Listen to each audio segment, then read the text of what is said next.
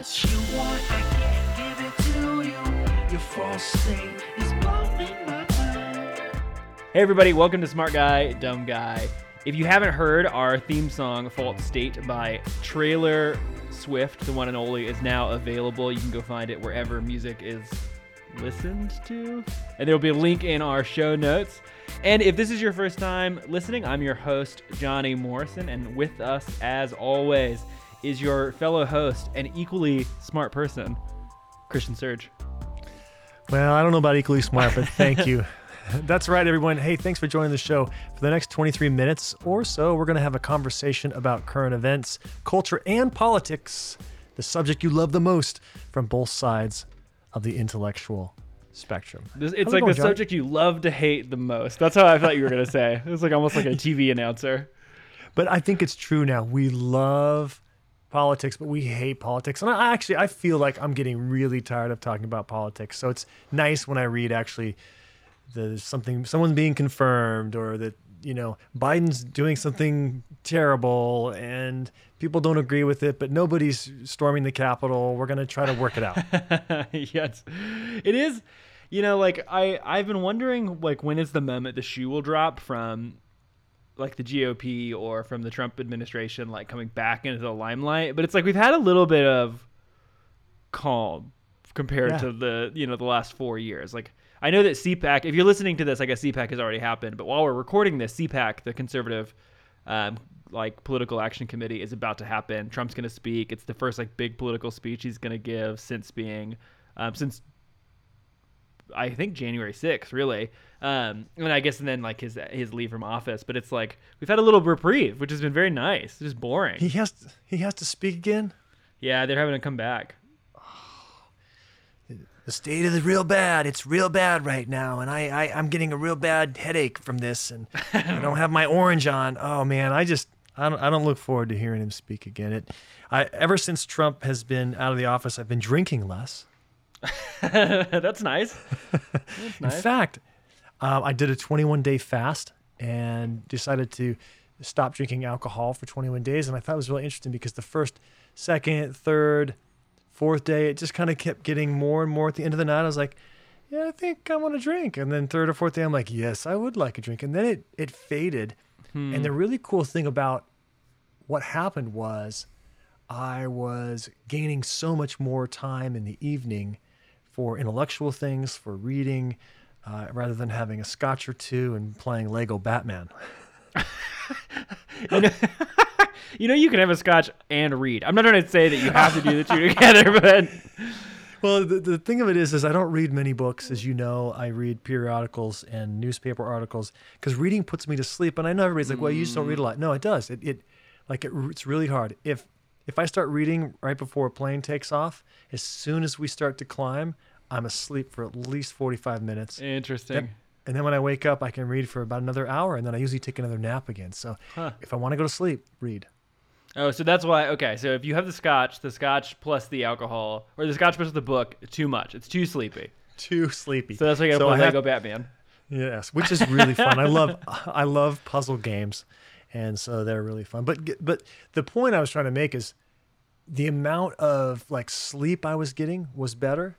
The amount of time I was getting with friends and writing music and recording music, it came back to me in ways that I didn't realize. And, you know, generally speaking, fasting is a principle that a lot of religious folk have, and Christians either practice or they don't. But it's also really good to fast. Like when you think of fasting, you think of fasting a meal. But I decided to take that 21-day fast, and it was really nice. And then it was really nice to have a cocktail on the 21st day. When was the fast through? Because we're right in the middle of Lent now, so we're right in the middle of the season of fasting most globally celebrated by the Christian community, and you're done with your fast? No. So this was January 1st. Okay. Through like the 21st, 22nd, and I broke my fast in alcohol. Our neighbor was having her 45th birthday party, and we have never been invited to my neighbor's house because there's a language barrier. And I love the music. I'm always Shazamming it. I'm always trying to communicate, asking, hey, what is this? And she was like, I like Corona and Modelo. And so I brought over a 24 pack of Corona and we cracked a beer. And it was really fun to just like get to know them and the whole crew and her family and have some great tacos and drink beer. And yeah, it was fun. Yeah, that's cool. It was. Thanks, man. Yeah. Love it. What are we talking about today? Well, the first thing that's up on the docket is potentially political. So that's actually kind of the question at the heart of this is, does it become a political issue or does it stay an issue in the Justice Department? So if you've been paying attention to the nominations that Biden has been making, then right now, as we record this, and it will probably be done by the time you're listening, Merrick Garland has been nominated and is in the process of being confirmed for the Attorney General. And if that name sounds familiar, it's because Merrick Garland was Obama's last Supreme Court nominee that was blocked by Mitch McConnell and not able to take a seat on the Supreme Court. So he's been renominated, but now for the Attorney General role, which is a role that he's deeply qualified for. He worked in the Attorney General office under Clinton and all the way back to Carter. So super qualified. But here's the question I want to ask, and it comes from an article by David Graham on The Atlantic, which is, what role do we think that the Attorney General should play? Because Merrick Garland is one who's been so wrapped up in politics, kind of despite him, because, the filibuster stopped him from being seated on the Supreme Court. Now he's being brought in, and part of the reason he's being brought in is because he was the person who oversaw the Timothy McVeigh Oklahoma City bombing, which was like the biggest act of domestic terrorism. So like he's the perfect person to prosecute all the insurrectionists from January 6th. All of those things may be true, maybe good, but they're so close to the line of politics and partisan Justice Department, which is the same criticism that all of us had of Bill Barr, that he was super partisan and gave cover to Donald Trump and the actions of Donald Trump. So I just felt like it brought up some interesting questions, like what kind of Attorney General do we want Garland to be? How does he stay out of a too politicized role? One of the questions that comes with that is like, should Garland investigate Donald Trump or should those stay in like more civil courts? Like all these questions are like, how involved in politics? If Hunter Biden gets investigated, what should Garland do, if anything? You just kind of these like interesting questions that are all political, but people want the Justice Department to press into. Yeah. I mean, before Trump, all I thought the Attorney General was good for was to put this general warning on tobacco products and be like, the Attorney General says smoking will cause cancer. And I'm like, who is this Attorney General guy? Why do we, like, what else does he do? Right? Uh-huh. And so just, really I started doing a little bit of research right before the show and realized that that's really what I thought the Attorney General was. And I feel like Trump fired like 10 of them because they wouldn't be loyal to protecting him. And I found out some interesting things, right? In history, since like Jimmy Carter, each side, right or left, has complained and accused each side of the Attorney General of being a guy that protects the president. It's like it's his assassin, if you will, a lawyer assassin, right? It doesn't kill people, but protects. So I don't know who the Attorney General is, meaning I don't know what kind of person Garland is. It seems like he's a center moderate guy, but is he going to break the mold? It seems like some Democrats are saying, hey, do exactly what Barr did, but for good. Yeah. I don't know. Yeah, there's definitely that pressure, right? Like I saw it from, you see some more of like some of the more progressive parts of the party are like, yeah, use that power to investigate Trump, to investigate Trump's family, to investigate like Trump relations.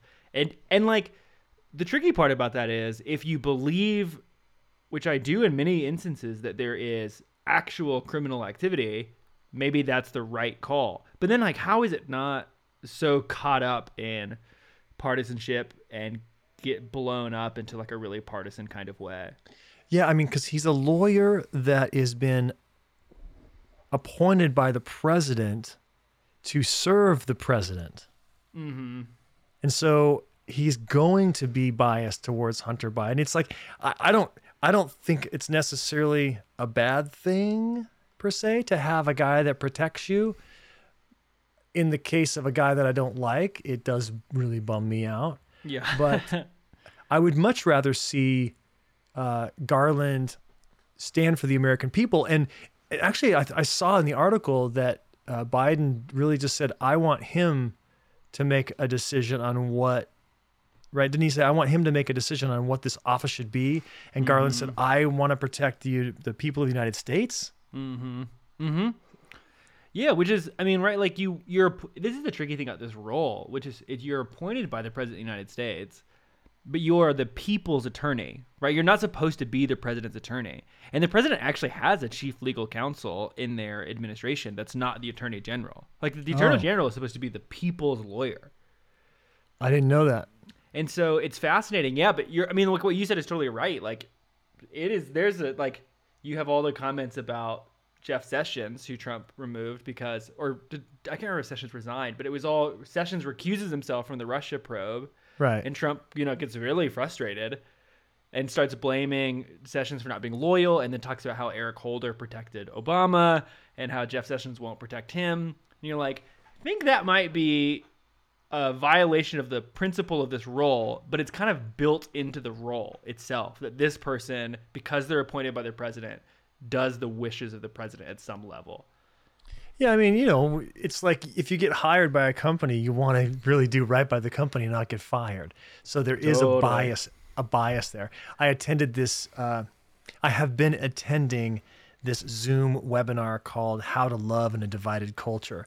And it specifically talks about our explicit and our implicit bias, a bias that we recognize and we say, hey, I have a problem with the French, right? I say that all the time on the show. That is an explicit bias. And then we have these implicit biases that we don't know that they're there.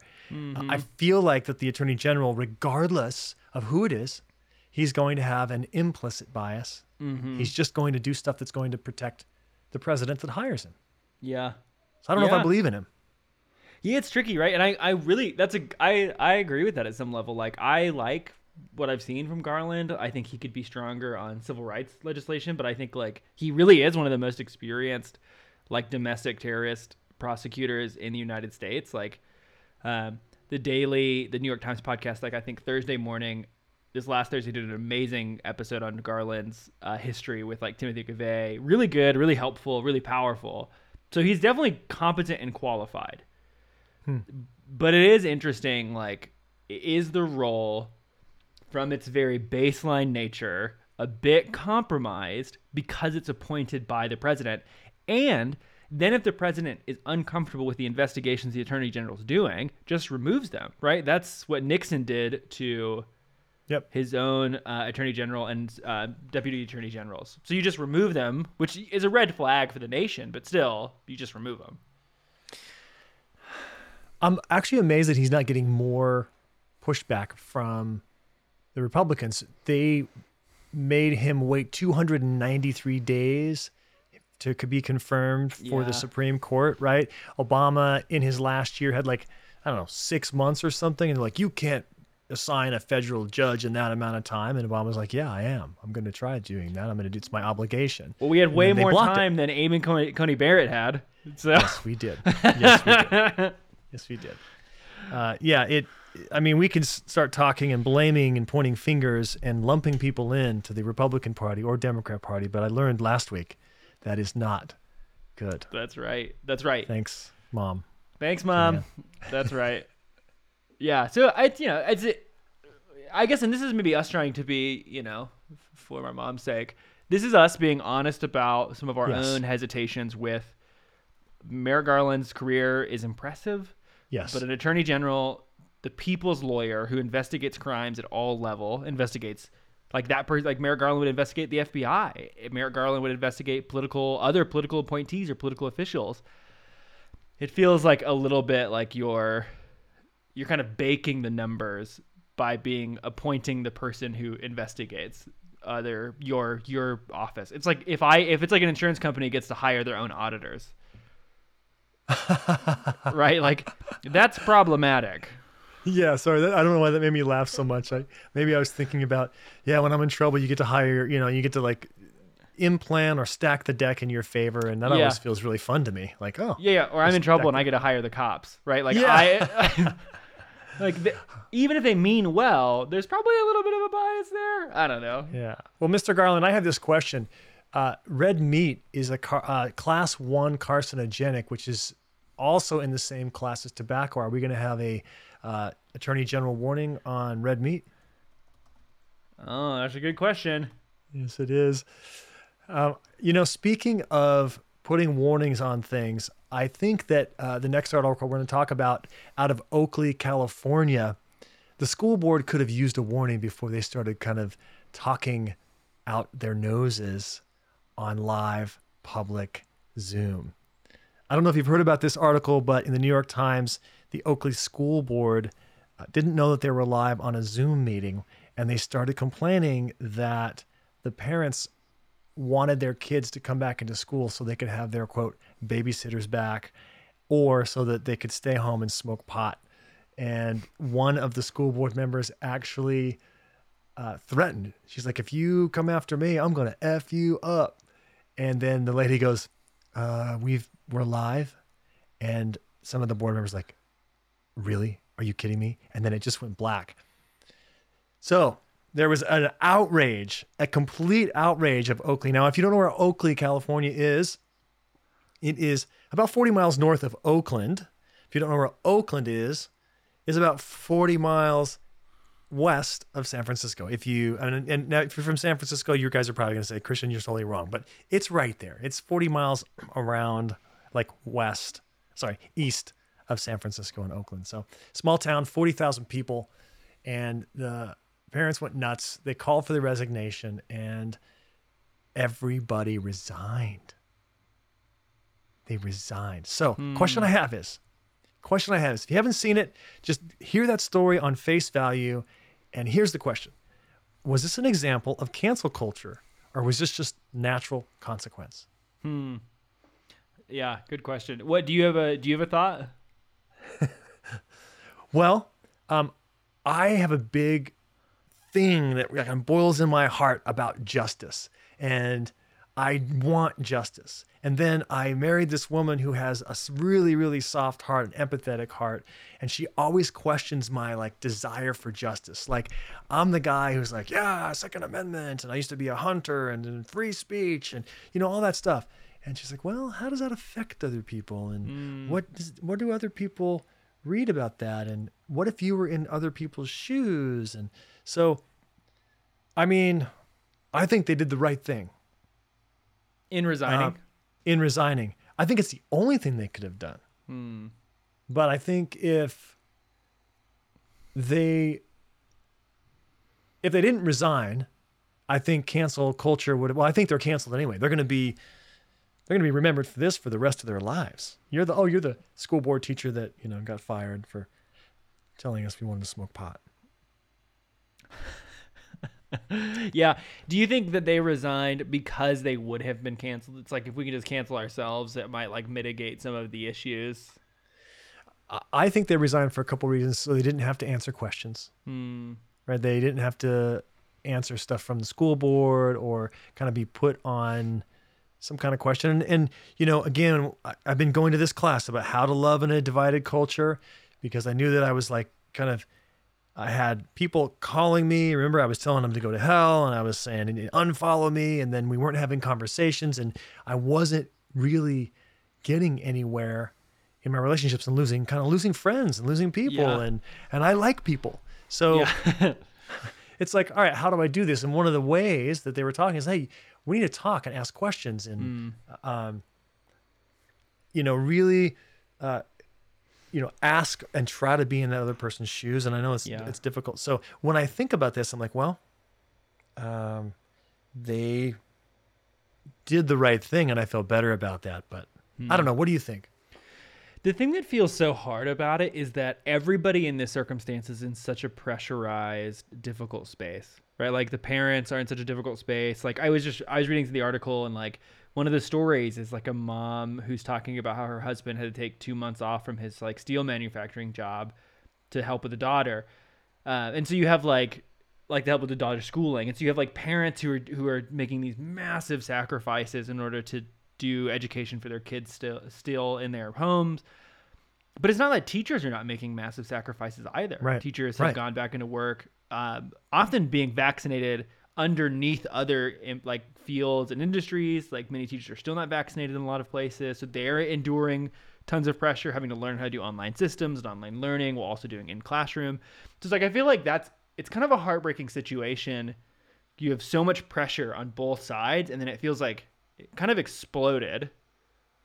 And then I don't know, I haven't read enough, so to correct me if you think I'm wrong, but it feels like it's kind of a sad outcome that a bunch of like administrators or board members or whatever resign, because you're like, they're highly pressurized, and there probably could have been some kind of reconciliation, healing, and then like relearning how to support the students and parents and teachers through this process, because like everybody is being worked to the max in this moment.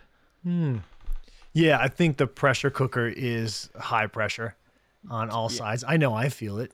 Yeah, I mean, you got a boy at home, like, Yeah, I feel the pressure, and I am technically a teacher as well, and I tried to get the vaccine, and I haven't done a whole lot of teaching last year or the start of this year, but I'm not able to get it in California because Kaiser didn't get some of the vaccines that they wanted to get. California hasn't gotten all they wanted, and that's the story of all the states. But yeah. yeah, I think you make a good point.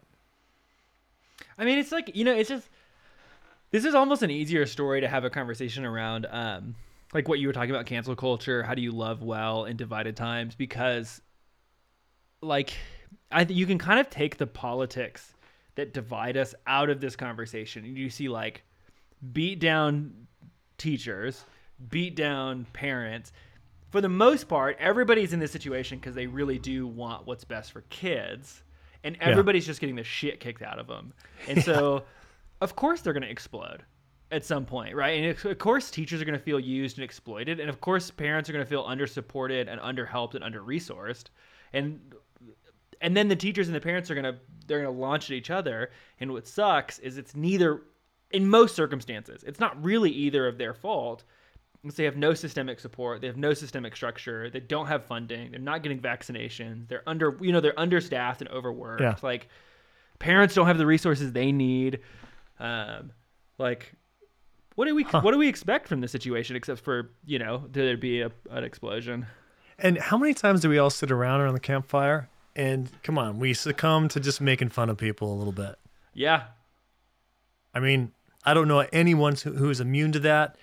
I mean, maybe one or two people that I've been around and they just never do that. It's not part of their makeup. But, sometimes you let your guard down and you say something. That's so interesting that's of course, that's the Reverend's point of view. I think we could learn by what you just said because, you look at stories like this and I quickly go to, well, it's this or this. And that's one thing in the divided culture. They're like, hey, there's more than two outcomes. It's not, are there pedophiles in California trying to assassinate the president or are there not? I mean, there's more to the story, right? Yeah. There's more than just Totally. two sides. So when you talk, it's like, it's not just right or left. There's a whole spectrum in the middle. And I think this story, if you read it, would probably do good to consider Johnny's point of view more than mine. But I guess now I'm turning over a new leaf saying, hey, there's more to this story that we can learn. Yeah. Yeah, totally. That's a good way of summing up. There's more to the story than in all stories than we often give credit for. And then there's also just the reality that when those stories get broadcasted on Zoom meetings or into then like in the internet, they have a way of gaining a lot of steam and momentum. So then it's hard to slow the snowball down sort of and unpack all the snow and be like, oh, there's a human in the middle of this destructive snowball that needs to be taken care of also. Yeah. Well, the school board is now left without a board of trustees and a lot of the leadership's gone. So they're trying to figure out what to do there. And it's probably going to be a little bit of a mess. So Yeah. last words. Last words. Good question. I think the story that you just shared is really important for our actual everyday life. Listen well, pay attention to what's actually happening in a moment and try to see the humanity of people, because especially in this space, people are so beat down, so high strung. Let's have some grace for one another. Amen. And then maybe let's be skeptical of and cautious of what we see in our appointed political officials. Was that your last words for Garland? That was I like him. I like him as a person, but I think that you should probably be skeptical and a little reserved about this calm moment that we have in the Biden administration and be like, yeah, but not everything is fixed, right? Like our immigration policy is still pretty broken. Like we're still waiting, and let's hope that Garland doesn't get too political. Yes. Well, a healthy dose of skepticism is like a healthy dose of coffee. It makes you That's feel right. good. Makes you feel That's good. right. And it helps you stay a little alert. Yes. Too much coffee though, you just get paranoid. Skepticism is like coffee. That's the end. I love that. Thanks.